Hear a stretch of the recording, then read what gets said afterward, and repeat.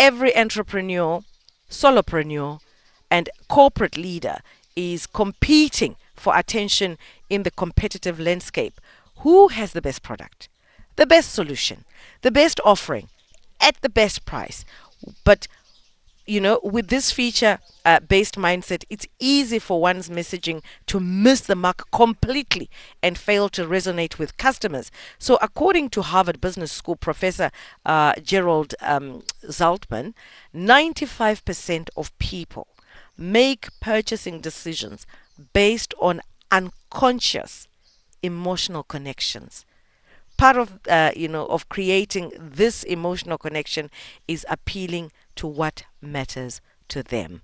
Nala, good morning.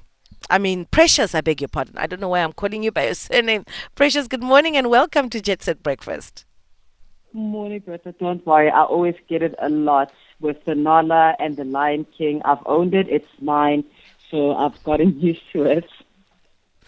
I think we must just make it a brand once and for all. Good to have you on the show. So, after the research that was conducted at Harvard, where they say 95% of people make purchasing decisions based on unconscious emotional connections, and you attended, you said you recently attended the IMC Africa's top marketing conference. What happened to you? So I attended this conference, right, where we have got different expertise from different industries that are there to showcase or impart their knowledge around marketing. But I was quite intrigued about, a quote that everyone kept on repeating throughout the conference, which was, people don't buy products.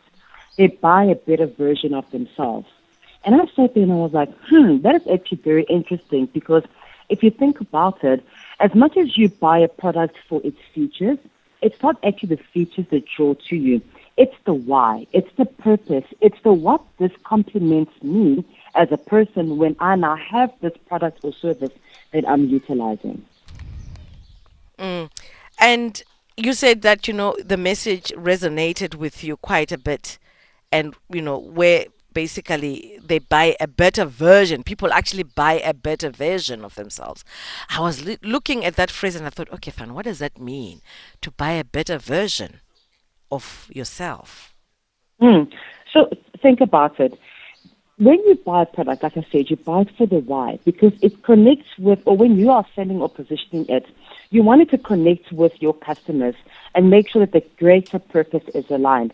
Especially when you're an entrepreneur or social, we now don't go into the businesses just for profit or for scaling or anything of the reasoning. We really want to make sure that we are solution-driven individuals that are offering either a unique product or service, but the why is what's really important, to make sure that there's a deeper connection with your consumer at the end of the day. It's no longer just about the nitty-gritty. I make an example about the iPhone, and to say many, many moons ago, it seems like the iPod, when it came out with all the beautiful features about having 1 gig storage. It was small, and all of those lovely things. And people are like, oh, that's cool. I want to get this item because it's quite tiny and I can now listen to all types of music wherever I am. But those are the features. Why were people drawn to the iPod?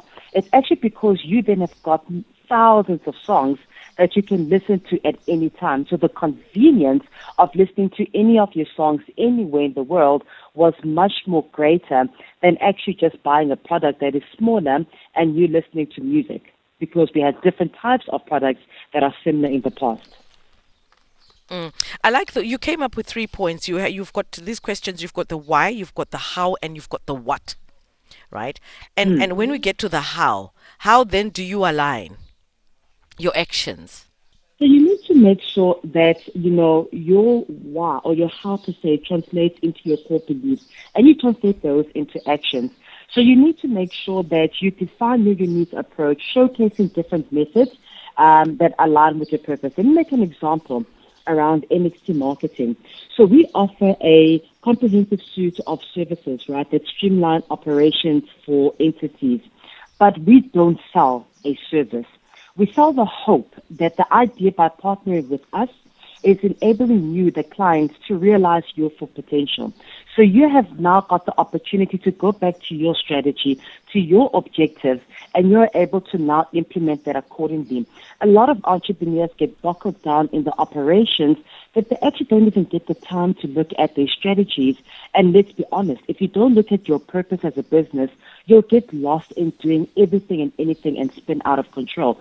So we free up that time. We free up that notion to say, go back and connect with your why as a business, but we will help you by taking away all of those core nitty-grits by then releasing and making you become more efficient. And let's get to the what, delivering solutions, not just products finally. How do you focus on the what you offer? So the essence of this, again, is selling solutions, not services. And I know sometimes it becomes very tricky because it can be very blurred, right? So you need to always remember that you're selling the solution and not the service. Again, let me give you an example around NXT Consultancy. We provide a core business under one roof.